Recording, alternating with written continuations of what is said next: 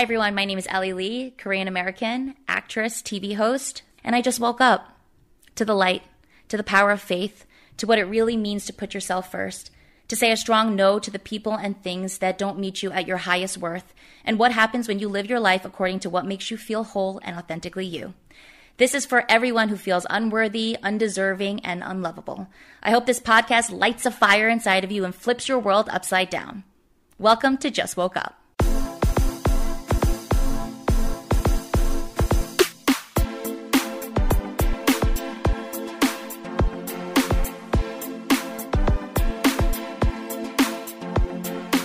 Hey everybody, it's your girl Ellie, and welcome to another episode of Just Woke Up Podcast. Thank you so much for being here. It means the world to me. I know that we are going through COVID-19 hell on earth, and it's a very unsettling time right now, and just energetically and just emotions and moods are just everywhere, and everyone's going through their own thing. And so that's why I am working hard on this podcast to bring you just hopefully some peace and light and hope and faith during these times. I've been feeling certain things too. I think that I have almost prepared for this corona time because I was going through so much of what people are going through now in the last 8 months. So there's like a sense of peace within me, knowing that I can't control the uncontrollable. And I think this is a really special time, even though it's it's the biggest catastrophe our generation has ever seen. But I think we need to find the silver linings during this time and really find what the earth is teaching us and what we need to learn within ourselves. Our guest today is someone that is truly magical, and I met her because I took her class at a meditation center called The Den in Los Angeles. And wow, I cried for an hour during her entire class because I was just so moved. And you'll listen to Laurasia, her name is Laurasia Mattingly, really talk about her journey, her work, and what it means to come home to yourself and find compassion, not only for your inner child and just your internal being, but also what it means to have compassion for others. And so there's so many gold nuggets throughout this interview. I really hope you enjoy it. Please subscribe, rate, and review. That all really helps the podcast grow. Share it with anyone that you think could gain something from this. Thank you so much for listening to this episode of Just Woke Up.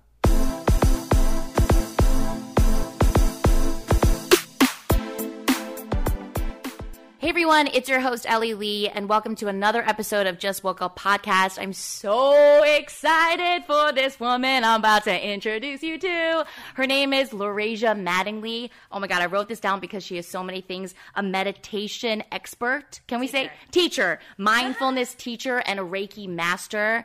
Can you just say hi? Hi, I'm Laurasia. I'm so happy to be here. And Laurasia, I just want to quickly tell everybody the way that I met you was I was taking, it was a Reiki class, yes, right? Yes. And you were the teacher. And when I walked into the room and I sat down, first of all, I was like, this woman is like the most beautiful woman on the planet. And then secondly, when you started speaking, I was like, oh, her aura is insane. And we were talking about this, but I was bawling while you were teaching the whole class. I was just completely bawling. So let's just start from the beginning. I know you wanted to tell a story about your name, and then tell us like where you were born and raised. Yes, so my name is Laurasia. Obviously, it's not a common name. And so growing up, I was always annoyed that it was so hard to spell, and I would have to repeat myself. But now that I'm older, I appreciate it. And my mother actually said she learned about it in 8th grade.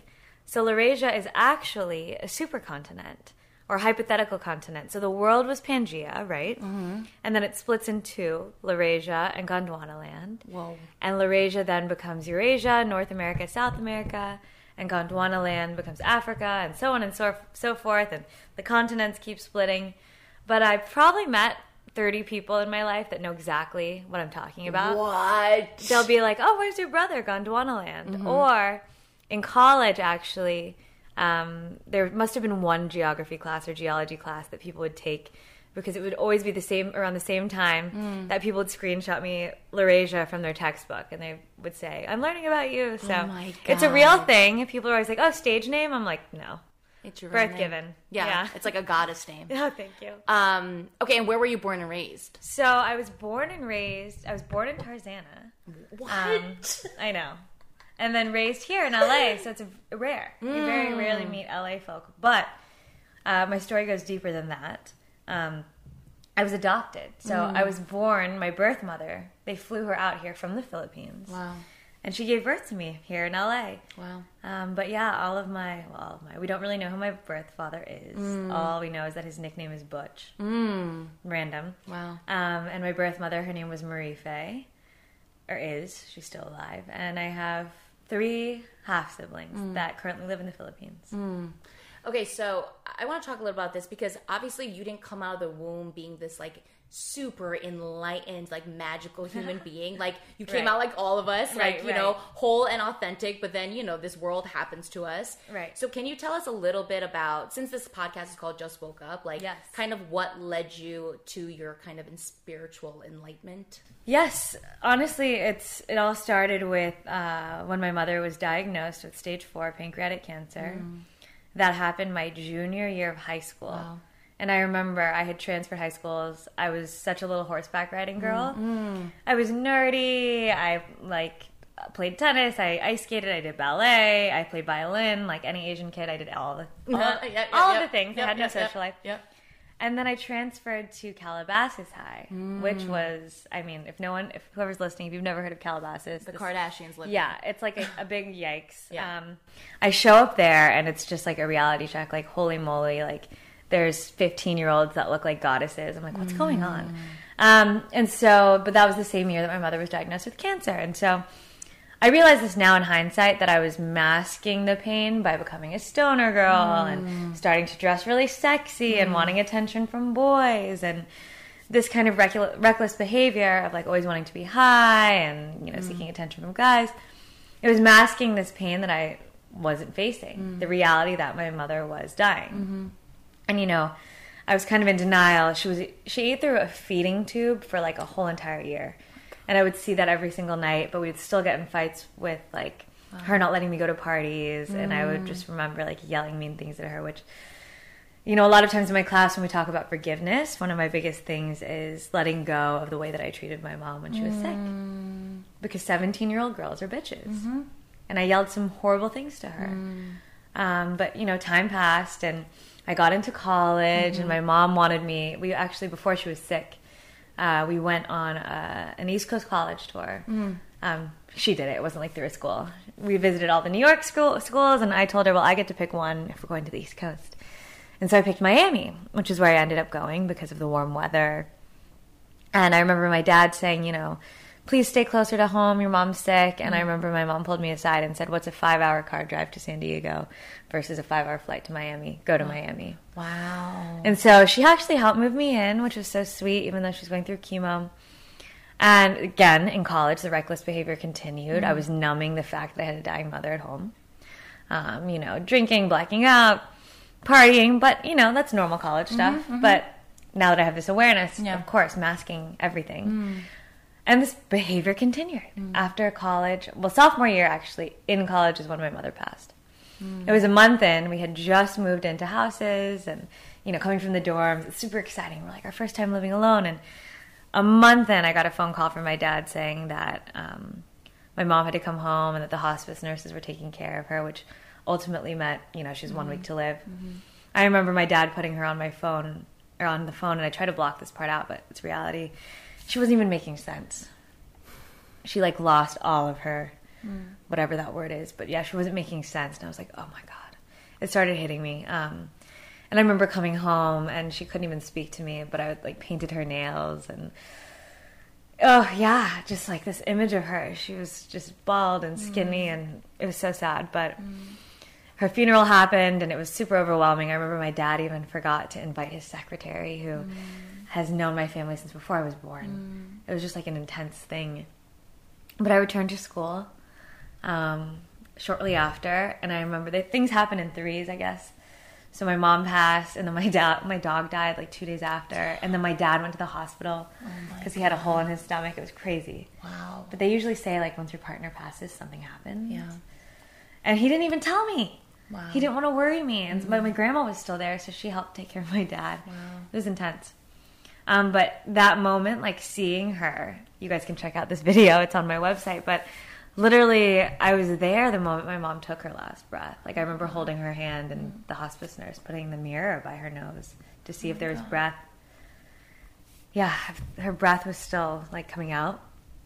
And that moment was pivotal for me because something clicked in my head that I realized life is short. Tomorrow isn't promised. And so even just the way that I carried myself back at school, still partying, numbing myself, but as far as my studies went, I was like, I want to be happy. And so I kind of went on a rebellious streak. Like, I was studying broadcast journalism, criminology, super into like all of the politics at that time, but then I was like, no, I'm going to be happy. I got to finish my degree.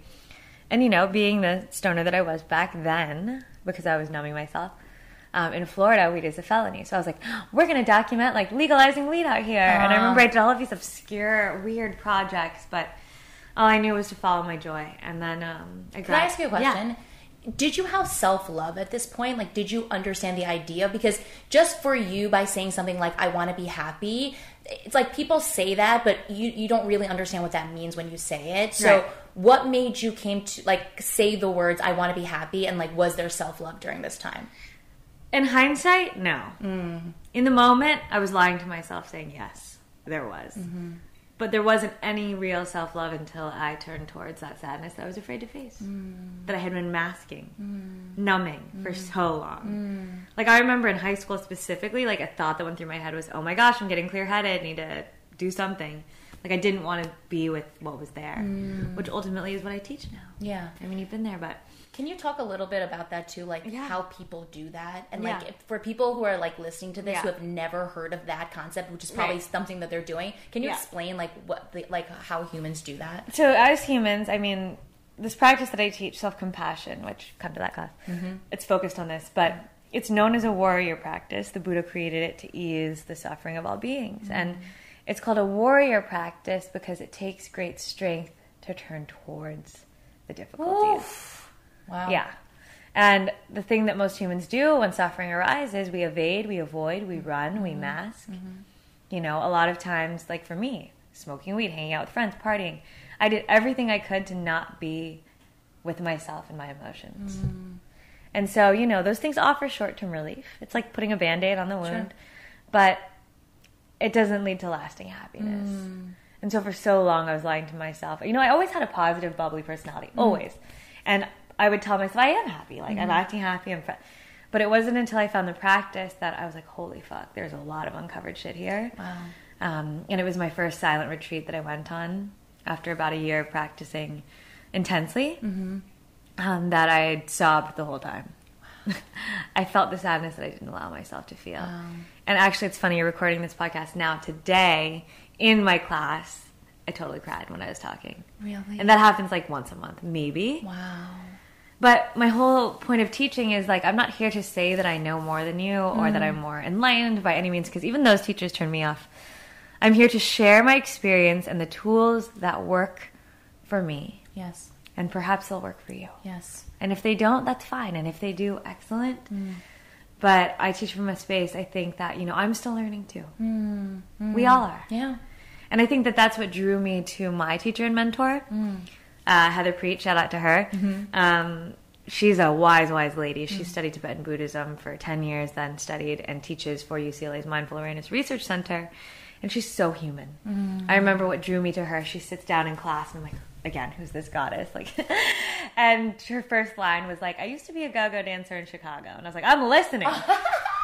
And she talked about how, you know, she would seek attention from, you know, her audience members or whatever you call them, because she wasn't receiving love at home from her father. And I was like, this story relates. Not that my father didn't love me, but it was like, in weird ways, sure, of course, yeah. we're masking our pain. So that's what drew me to her. And I was like, okay, well, I didn't even know I was going to be a teacher at that time. I was like, I love that she's human. I'll listen to her. So your practice was Buddhism. You were studying Buddhism. And mindfulness. And yes. mindfulness. Which mindfulness comes from Buddhism. Got it. And that started in college. Right after college. In college, I remember I was so obnoxious, but I would like post these positive inspirational quotes. I got my lotus tattoos, which in Buddhism is huge. It's like a lotus blooms the most beautifully from the bottom of a swamp. The mud is the suffering of the world. We need the lotus. I got a lotus when I was 18, when my mom was diagnosed. I didn't even know like that it was Buddhism. I have a lotus on my shoulder too, which I got it the year after my mom passed as like a, you know, from her suffering and my suffering, I've like grown and blossomed. Little did I know that I'd be reading literally today from a book called No Mud, No Lotus. So I have that book. Yeah, I love that book. Yeah, so it's been, and that's my favorite. We'll talk about it later. Okay, cool. But it's weird. It's been there. That's like, and I don't think that's weird. That's like some divine we know. thing. Yeah. And so for me, it was this understanding. Like my mom was so strict in raising me, and when she passed, I realized right away. Oh, the universe knew she didn't have much time to teach me her lessons. Wow. So she taught me all of the things intensely in that time. Wow. And yeah, it's interesting because I have some students, one specifically, she's a medium. She's a badass Filipino lady too. And I remember she was a complete stranger and she comes up to me after class. She goes, "Can I tell you something?" And I was like, "Sure." She's like, "This might sound weird, but you know, I've worked at the den. I've heard it all. Like, yeah. People do see ghosts and spirits. Sure, and they talk about it." Yeah. And so I was like, "Sure." She's like, "Your mom came to me." Ooh, I just got chills all over my head. And I was like, "Oh yeah," like people always tell me my mom comes in and out, but this got crazy. She's like, "Your mom came to me and she showed me little flashbacks of your childhood. She showed me you on your birthday, ice skating. She wanted to say she's so proud of how strong you were. Also, you lost something of hers." And I was like, "What?" And I barely remember this because I was high through most of the time in high school and college that she was like slowly dying. She's like, "Yeah, a ring. You lost her ring." And I was like, "What?" And then it clicked. I remembered, like, she gave it to me when she was sick, and she was like, "This is for you." And I remember being so high. By the way, I don't smoke anymore. Nothing wrong with it. But at that time, like, stoner girl. And I was like, okay, I'm going to put this in the safest place. And, you know, I have no idea where that was. I was like, taking it to the grave. Never tell anyone. And so the medium was like, "She's showing me where it is." Oh, my God. I know. Oh, my God. I know. And she told me, and it's like in this little wooden box, and blah, blah, blah. I leave the class, I start sobbing. I remember I was like on La Brea, just like sobbing on the sidewalk. And I was about to have this meeting with this other den teacher, and I was like just crying outside the restaurant. And I call my dad, and he's crying, and he doesn't even believe in any of this stuff. I was like, "Dad, you have to look for this wooden box with a ring." Like a few hours later, he calls me. He's like, "This?" He sends me a picture. It's there. That's it. Oh my I know. God. Crazy. Oh, so your mom is really watching you. Yeah. Oh my God. And I get those little glowy orbs in all my photos. Girl, I've been getting glowy orbs everywhere. Yes! So she is with you. Wow, that's powerful. And it's almost like this is like the more beautiful way that she can be here, because I think her presence here on Earth was like, it was so intense. We had a really tough relationship. We would get in screaming fights every day. Wow. And we would go to therapy, and like it was like intense. She would search through my trash and my drawers, and it was like a bit much. But I was also a rebellious teenager, and I pushed back. You know, she would say, "Don't get a belly button piercing." And then I'd be like, "Got one." Got one. And then she'd be like, "You're grounded." And I would be grounded, and I would sneak out. Like, dang. It was like that. Yeah.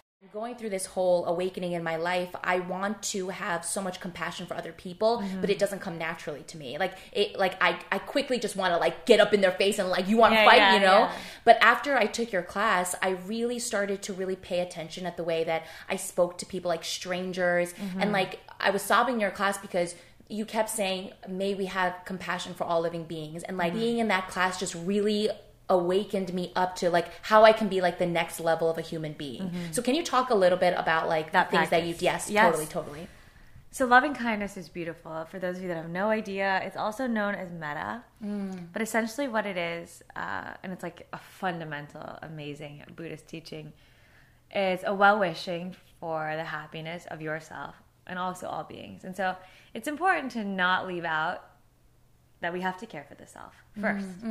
You know, we can't fill others from an empty well. And so I think that I really started being able to share this when I was okay with myself. Because if you're not okay with yourself, then that's when the people are bitter towards everyone. Those are the complainers, the jealousy people, like those are the people that aren't okay with what's here, so they project it outward. So in this practice, traditionally we start with ourselves. May I be happy, may I be peaceful. We work our way out to a neutral person. A friend, then a neutral person, then a difficult person, and then to all beings, because ultimately this practice reminds us it doesn't matter if it's your best friend or your arch nemesis. At the end of the day, we're all beings that wish to be free from suffering. We all do. No one wants to suffer. And so that's when it becomes complicated, because you can have a joy practice. And the way that we work with like jealousy, for example, we work with, cultivating appreciative joy, which is celebrating in the good fortune of another. Where again, that doesn't come naturally, but over time, with practice, you begin to realize, all beings deserve to be happy. Even if this other being has all of the things that I want and I don't have it yet. Yay. Wow. Yay for them. And so it's so beautiful because we can just rejoice in the happiness of all. Like, I remember, not to even get political, but I remember when Trump was elected and being in liberal LA, many people were affected. And our teacher, she held like this 6-week course after where we just, worked on sending loving kindness to Trump. And people would be like, what? And we pictured him like as a young kid growing up, experiencing heartbreak and just all of the tough things that every one of us goes through. And we realized, oh my gosh, this poor man suffers too. We might not agree with the way that he acts or the way that, he thinks, but ultimately he's doing his best too. Wow. It's deep. And so like even with little people in your life that annoy you, it's the same thing. When people are hurting you, or not hurting you, but like when they act in, ways that you're not thrilled to be around, it's because they're hurting too. It is. True. And so to meet them with compassion. Like I found the most difficult people in my life suffer the most, so send them love. Wow, it's so powerful. Oh, thank you. For anybody who, is not in a city or a country where they have access to like take classes with you or like just be in, enlightened beings' presence, how do you start? Like having loving and kindness and compassion? Yes, there's so many resources online. One of my favorite teachers is Tara Brach. She has all her free meditations online. She's all about the compassion practices. She wrote a wonderful book called Radical Acceptance, which I read and it changed my life. I'm going to read it. Yeah, and the first chapter is called The Trance of Unworthiness. Wow. That unworthiness is literally a trance that our thinking mind has made us believe. Wow. I know, mind-blowing. But anyway, she has tons of free meditations. Also where I did one of my trainings, UCLA's Mindful Awareness Research Center, also known as MARC. They have a lot of free meditations online, these mindfulness-based practices. Also, literally 2 days ago, I just launched my online course. Yes! Where I have all of these practices. I think that what makes mine different, being a millennial, is it's called the Zen as Fuck Masterclass. And you can also buy it separate modules. But my take on these practices, when I found them initially in being a meditator, I was like, oh, I probably have to be vegan. I probably have to be a yogi. Oh gosh, I hope no one judges me. I still curse at people. I like flip people off sometimes, whatever. And I wanted to share with people, like, you don't have to be any of those things. You can literally be a tattooed LA girl who says fuck a lot, and you can still have the practice. And so I wanted to make it accessible in that way. Like, amazing. I'm not here to be super woo-woo. Like, you don't even have to be spiritual. Fuck it. If you want to be happy, here's some tools that might work. I love that. You brought a little bit up on self-worth. What does self-worth mean to you? For me, this whole fully being worthy is an unconditional love of yourself every day, and that looks different every day. So being able to fully love yourself if you're in a mood, or being fully able to love yourself if you're kind of down, or being fully able to love yourself if you are having a little stressed out, frantic day. It's being able to meet yourself in whatever state, and no matter what you feel, just coming home to you. Oh. Yes, coming home to you. Yeah. We were talking like you're Filipino, I'm Korean, and in Korean culture, there's no such thing as self-love. It's just like, it's not shame. Yeah. And also like put everyone else before you kind of thing. Yeah. And so when I really started to understand what self-love was, like the idea that if you're not showing up for yourself, how the hell are you showing up for anybody else in your life when you're a mess? Yeah. You know, like everything truly starts from like inside of you. Yeah. Yeah. Do you have like a moment or a story that, sure, you have a lot of like crazy chapters in your book, but like, is there one that really made you feel like you were just elevating on like a whole different level? Does that make sense? Yes. It's a weird, small thing, but it really showed me that my practice has affected me. Well, I mean, several moments, but I'll give you two. So one of them, I used to be like such a road rage. Like, I mean, I had to drive in LA, which is easy compared to going to drive in Miami, which is a shit show. Okay. And I would yell at everyone. I'm like, what the fuck? Blah, blah, blah. And then as I started practicing, I realized like, I don't even yell at anyone on the road. Wow. I like rarely use my horn, and that's like if someone's gonna back up on me. But I'll sometimes even like be behind a bus, and I'll be like, "Hey, I'll go slow." Wow. And so I noticed it there. And actually, I think Dan Harris talks about this on his podcast, 10% Happier. But he goes, "You really know you can test your practice when you're in traffic. How is it working?" Yeah. So that's like a moment where I was like, "Oh shit, this is working." Another reason or another thing that made me realize. I used to be, and I still am, and I'll explain why here and all the things. So from 17 to 21, I was prescribed Lexapro, anti-anxiety. I've been on it. Yeah. Go ahead. Like, so when I was a teen, everything would work me the fuck up. And I remember even being in college, and I would like see a spoon in the sink that hadn't been washed, and I'm like, what the fuck is this spoon doing here? And I would like freak out over a spoon. Or like, I remember just like yelling at, I'm yelling at an inanimate object in my mind. Here we are. And little things would piss me off, even at home with my mom. Like, you know, it was just like I would yell at everything. She would yell at everything. We were both high stressed. And then Lexapro, I was prescribed that, and it made me numb. And in that time, that's what I needed. I was like, oh, this would normally trigger me, but right now it's not. Wow. But then over time, you know, something clicked where I finally was like, this was before I found the practice. It was like right after college, but I realized I've been following my joy. I started realizing I don't want to smoke weed anymore. Oh, I guess I had found the practice. You're right. Okay. I had found meditation. But I was like, I think that I don't need to be numb anymore. I think that I'm at a place now where I don't want to be high. I don't need the meds. And I did it. I got off of it, which you're probably not supposed to get off cold turkey, but I did. And I was fine. Wow. And I always tell people, you know, I didn't heal my anxiety. I didn't cure my anxiety, which one, it's not my anxiety. A teacher at the Den, he said, watch the way you use your language. Yep. It's not yours. It is a shared emotion among all beings. How selfish of you. And I was like, oh. Wow. He goes, anxiety arises in you. And I was like, oh. Wow. Okay. Anxiety is arising. Interesting. So it's not that anxiety didn't arise in me anymore. Oh, it does. Like clockwork. Every morning I'll pack my purse, get ready, and all of a sudden the anxious thoughts arise about like, I don't know what's happening in my day. I need to get all my things together. Life's falling apart. But rather than believing them as true, which is when your thinking attaches to this emotional and chemical reaction in the body, which will lead you on an anxiety attack or a long bout of depression. It's the thinking attaching. If you can see these emotions and sensations in your body and these thoughts as what they are, so anxiety is a future thinking thought, a feeling in the body that is similar to excitement and a nervousness, a heart beating fast, maybe sweating, a sense of losing control. And you see them as those things. Oh, anxiety's arising. Okay, it's just a future thought and this feeling in the body, and it falls. There's some science, I forget who it is, but if your thinking doesn't attach to this chemical reaction in the body, it only lasts 90 seconds. Wow. But we can tell ourselves, don't let your thinking attach, but it's easier said than done. Of course your thinking will attach. These are thoughts happening. And we believe them as true usually. But one of my teachers at UCLA, she said, our thoughts are real, they're not necessarily the truth.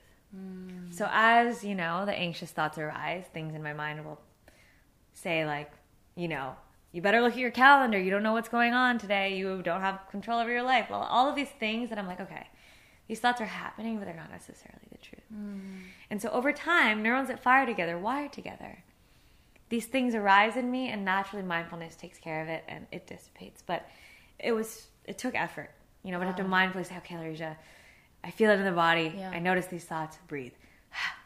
Where depression is when thoughts that arise that tend to be in the past, and you ruminate and rest in the past.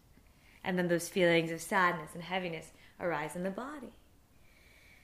And so being able to like take that step back with this mindful attention, it takes practice, sustained practice over time. It took me years. Wow. But finally I've done it. Wow. And my thoughts are still the same, but I don't believe them as true. Wow. My sadness is still the same, but I don't let it control my day. Wow. So I think it's Zen Master Suzuki Roshi. He says, meditation didn't change who I am. It made me a connoisseur of my neuroses. No one's changing here like that. Right. We're just changing the way we meet what's arising. Wow. Can we talk a little bit about your Reiki journey? Yes. So Reiki is actually something that I always was intrigued by, but I never thought that I would do myself. I would attend classes and la. And then there's this one beautiful Reiki master at the Den. She's a good friend of mine too. Her name's Jamie Wozni. And, you know, Reiki was something that I would go to a class and it would feel different, but I couldn't like mindfulness where I can analyze it and understand. I couldn't with Reiki. I'm like, I just feel different. And so I was like, hey, you know, like anything, if I want to dive deeper, why not learn more? And so I decided, hey, I'll get my Reiki 1 certification. Let's learn what this really is about. So I did it, and it was great. And I would like, you know, I always had a doubt in my mind. I'm like, is this even real? And Reiki is always the thing that when I doubt my intuition, it's like, hi, trust yourself. And so I even remember, like, I got my Reiki 2 certification, and, you know, I started assisting Jamie in her classes, and people would come up to you, they would be like, how did you know to go to my knee? Like, I just had surgery there, and I was like, I didn't. I just went there. Intuition, Reiki. And so I was like, okay. You know, a few years passed, and I started teaching a Reiki class, and one thing led to another. One of my good friends, she actually turned me on to this woman in Huntington Beach. Her name's Carrie Draper, and it's called Huntington Beach Reiki. And I thought, you know what? Why don't I get my master certification from her? It had been 1.5 years since I had gotten any sort of Reiki certification, because she specializes in Reiki and oncology. Whoa. Yeah, and so she's this badass lesbian chick that she and her wife, I think, both had cancer, or she just had cancer, and attribute Reiki for them going into remission. Oh, wow. Yeah, so I was like full circle. The whole reason I dove deep into spirituality was losing my mother to cancer. Why not, you know, get my master's certification from a woman that specializes in using this spirituality to heal cancer?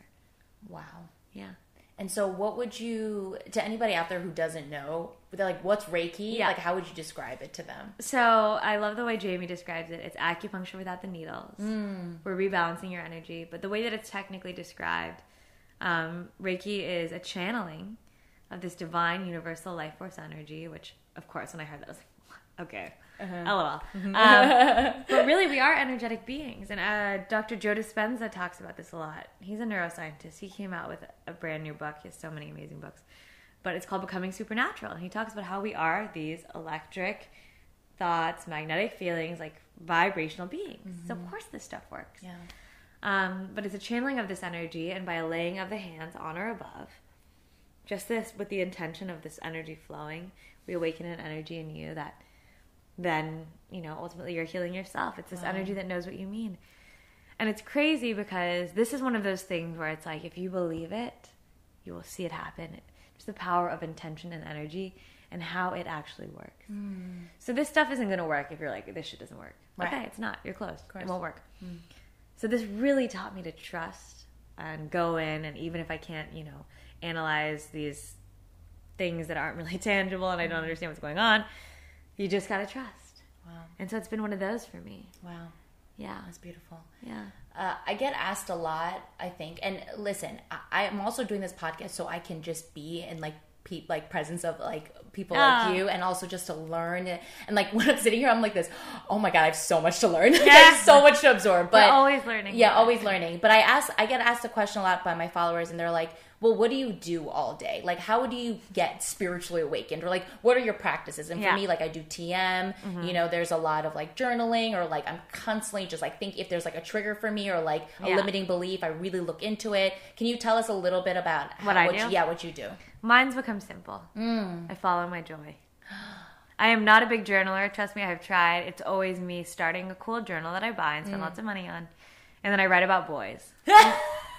I'm like, this isn't going anywhere. Like, every journal that I find, I'm like, this boy is into me, or this boy isn't. And I'm like, So something that's actually helped me with journaling, at least, is the 5-minute journal. Requires 5 minutes of your time. Start your morning with gratitude, end your morning with gratitude. I haven't missed a day since. Wow. Easy. And then I just follow my joy. Follow what makes you feel good. I mean, it's not just me that says this. Esther and Jerry Hicks, Gabby Bernstein, Dr. Wayne Dyer, all of these teachers that talk about the power of intention. You know, it's as simple as following what feels good, and your life will fall into place like that. And so I talked about this on the Den podcast too, but it's like I've become so selfish with my well-being. My friend Brian Ellis said this on an interview. I was like, I love that. I'm borrowing this phrase. So shout out to you, Brian. I've become so selfish with my well-being that if something doesn't sound fun to me, I'll be like, fuck it. Wow. Because tomorrow isn't promised. And life's too short to not feel good. Wow. So fuck that, man. Yeah. Do what feels good. Yeah. And so one time even I remember I was like, if I truly followed my joy, I would like to learn the ukulele today. And so I remember I got a ukulele and like tried it for 2 weeks. It's still in my room. But I think that's a habit of manifesting generators, which is human design. I'm an MG too. Yes. You know, we get excited about a lot of things and we start them all. Yes. And we start everything. Yes. And if it doesn't spark your joy through and through, then you're ending it. Yeah. But when you become obsessed with something, great, you become good at it. Oh, I'm 100. I dive deep. I dive deep. Wow. Interesting. That's the way I was with boxing. That's the way I was with meditation. And now, interesting. I've just discovered pole. Oh, I've seen your videos. Okay, so tell me, are you loving it? Yeah, and I'm so bad. And so this is fun for me because, you know, over time I've gotten good at boxing where, you know, look like a those boxing videos are, you're a badass. Yeah. And so I used to love that feeling. You know, of course I started boxing when I was horrible and then I got better over time. Of course, practice with everything. But it's so refreshing now to walk into that room and have no idea what the heck I'm doing, making a fool out of myself. But it feels good. Yeah. And you know what? If I found pole a few years ago, I don't think I'd be ready to do it. Because for me, this is a relearning of my sexuality. Wow. For so long, I was trying to mask my pain by being sexy. That wasn't real sexy. This now, it's like these girls, it doesn't matter what the heck you look like. Like these girls, it's an energy. It's an aura. And the way that they just own their bodies and it looks empowering. And I want that for myself. And so it's like, it is a relearning. I look in the mirror, I'm like, oh God, this is so awkward. Yikes. But it's like, how can I let go of that judgment and just own it? Yes. You know? And it's like, there's moments. I'm still learning. I'm only on like my first week still. Yeah. But there's like moments in like the 2 hours where I'm like, oh, that's kind of cute. Yeah.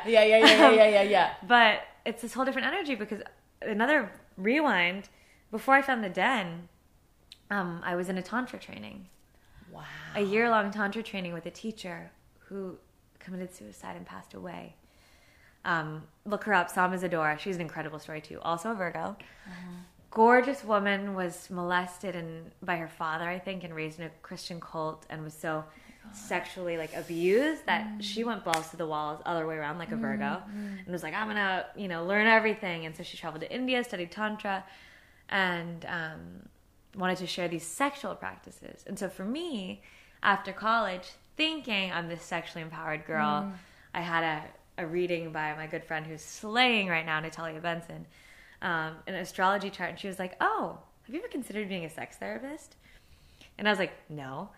But I'm intrigued, but also I don't want to go to grad school. And so she was like, okay, let's think about things. And so I like actually realized I had a horseback riding friend, who was a sex therapist, Nicoletta von Heidegger. Shout out to her. I don't know if she remembers this Facebook message, but I asked her, I was like, hey girl, like what's a way that I can get involved in this like sex therapy world without going to grad school? She's like, oh my gosh, I'm at this conference right now. Like, look up Sama Zadora. I Google her. I'm like, this woman has like, just by looking at her, she's like an energy and a vibe. I find out later she's a Virgo. But I look her up, and then mutual friend is the woman who gave me my reading. And so I was like, this is a sign. Of course. Called her up. The teacher training started like 3 weeks later. Wow. And I was like, I'm in it. And so I go in thinking like I'm this empowered sexual being. I'm the youngest one here. Slap in the motherfucking face. She's the one that taught me and made me realize like, hello, you're numbing yourself. What are you doing? Wow. And I was like, Jesus. And so it was like a relearning of my sexuality. And then kind of put that on hold because mindfulness took the lead. But now it's again, I'm coming back to that, okay, Larissa, it's a relearning of your sexuality because for so long I thought I was sexually empowered when I wasn't. It was a mask. Wow. And now it's this coming home to myself. Wow. Yeah. That's crazy. I feel like being sexually empowered is very foreign to me. I think because Asian culture too. Asian culture, of course, and I grew up super Christian. Oh yeah. So it was like, never have sex or you'll die. Yeah, you know what I mean? yeah. So like that's really intriguing and beautiful. Thank you. Okay. I like really I could go 3 million hours. Yeah. Okay. Like it's insane. But what do you I really want to end this on a note where, like, obviously people are going to be resonating with you, but if you could really just talk to anybody out there who, like, feels really lost and alone and like, getting up in the morning is really hard, are there any words or, like, gifts that you can kind of send them their way? Yes. The idea of coming home to yourself no matter what. Easier said than done, you know. It was hard for me to come home to my anxious, sad self, but it's what I had to learn to do to transform it. No Mud, No Lotus, transforming the art of suffering. Suffering isn't bad. Suffering is a part of life. But when we can change our perspective on suffering and know that it's necessary, it's a part of being human, then that changes everything. And I guess the words that I'll use, and it's a meditation I teach a lot, but it's a loving kindness for ourselves, which is, may I accept myself as I am today. Ugh. Yeah. Yeah. That's really beautiful. Thank you. When you kind of sit down and you're by yourself and you kind of look at your life and kind of the effects that you have on people every day, what does that make you feel like? Do you sometimes feel like, wow, I didn't even know my life was going to go down this way and, like, carry this torch, but, like, you are really somebody that people, like, I'm telling you, I left that class and I was like, if I don't hug this woman, like, you just affect people on a whole different level. So like, when you sit by yourself and you really think about, like, this gift that's been given to you and, like, this journey that you're on, that you've been anointed to, like, walk down, like, what kind of feelings come up for that? Well, it's interesting. Because I think this is like the universe's way of slowly teaching me the lesson that I always wanted. You know, when I was that young teenager seeking validation from people in the wrong ways, finally, as this journey is unfolding, I'm receiving, you know, these words of kindness in the right ways. And not right or wrong, but in these different, empowering, fulfilling ways. You know, every day my students tell me the same thing like you. And in the beginning, I was like, oh my God, I'm going to save my first letter. I'm going to save the first DM. But it's become just such a beautiful blessing. And I feel like, you know, I'm obviously not out there in Africa, like, feeding the starving kids. But if my little teachings on, you know, helping someone be kinder to themselves leads them to being kinder to someone else, and the ripple effect continues, then I'm doing my job. Yes. Then I'm doing my job.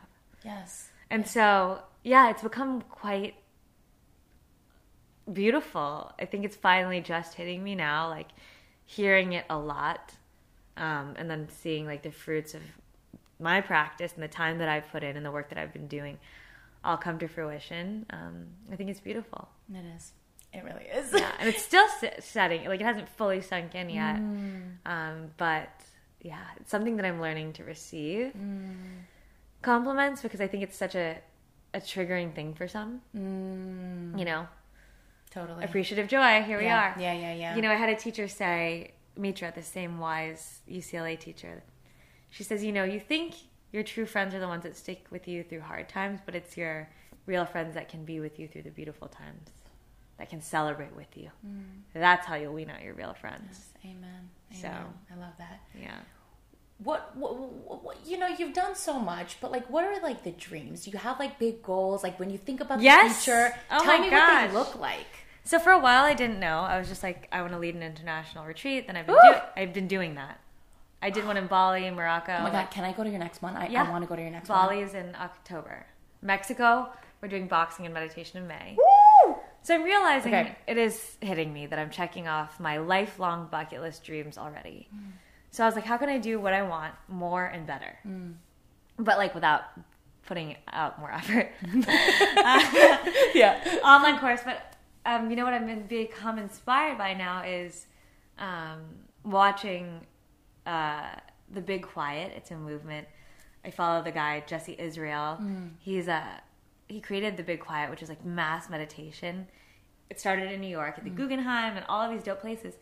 Oprah, Idol, has him going on tour now with her, beginning her whole shebang tour, like being Oprah with a mass meditation. Wow. Having 15,000 people at a time meditate. Wow.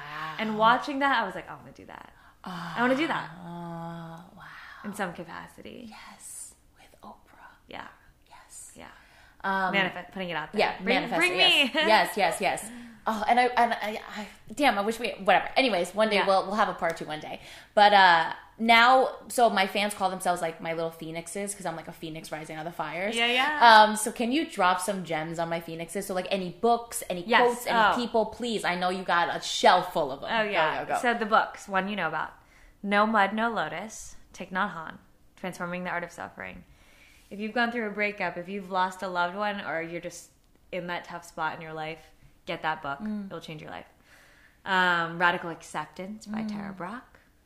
After Ecstasy, The Laundry by Jack Kornfield, which is a beautiful one because once you discover these tools of spiritual practice, you're like, well, I shouldn't even be upset ever because I have all the tools.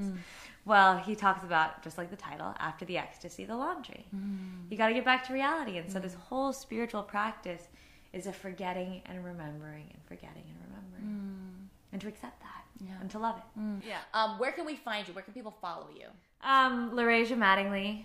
Also LaRasiaMattingly.com. Great. Everything's there. Yeah. Different ways to work with me. If you're not in LA and can't come to the Den, which beautiful if you are. So many ways. I have my mentorship program. So if you want to dive deep, you want the hands-on, like you want LaRasia there twice a week or once a week, all of the things, I would suggest that.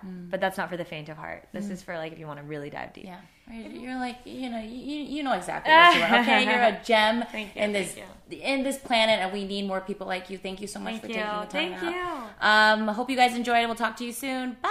Bye.